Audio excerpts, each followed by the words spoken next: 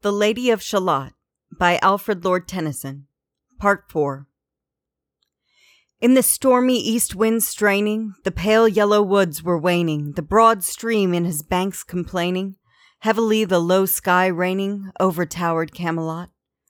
Down she came and found a boat, beneath a willow left afloat, and round about the prow she wrote, The Lady of Shalott.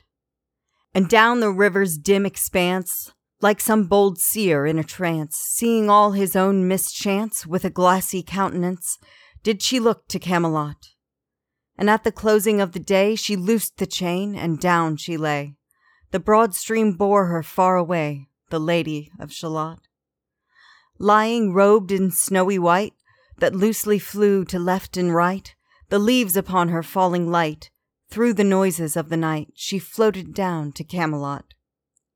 And as the boat-head wound along the willowy hills and fields among, they heard her singing her last song, the Lady of Shalott.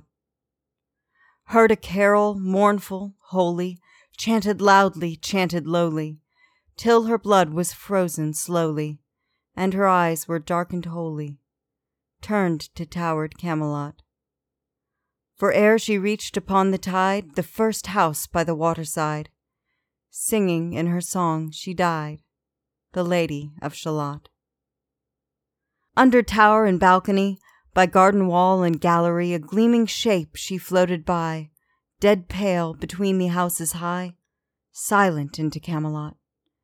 Out upon the wharfs they came, knight and burgher, lord and dame, and round the prow they read her name, the Lady of Shalott. Who is this, and what is here? And in the lighted palace near died the sound of royal cheer, and they crossed themselves for fear, all the knights at Camelot.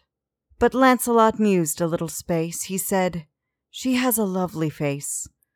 God in his mercy lend her grace, the Lady of Shalott.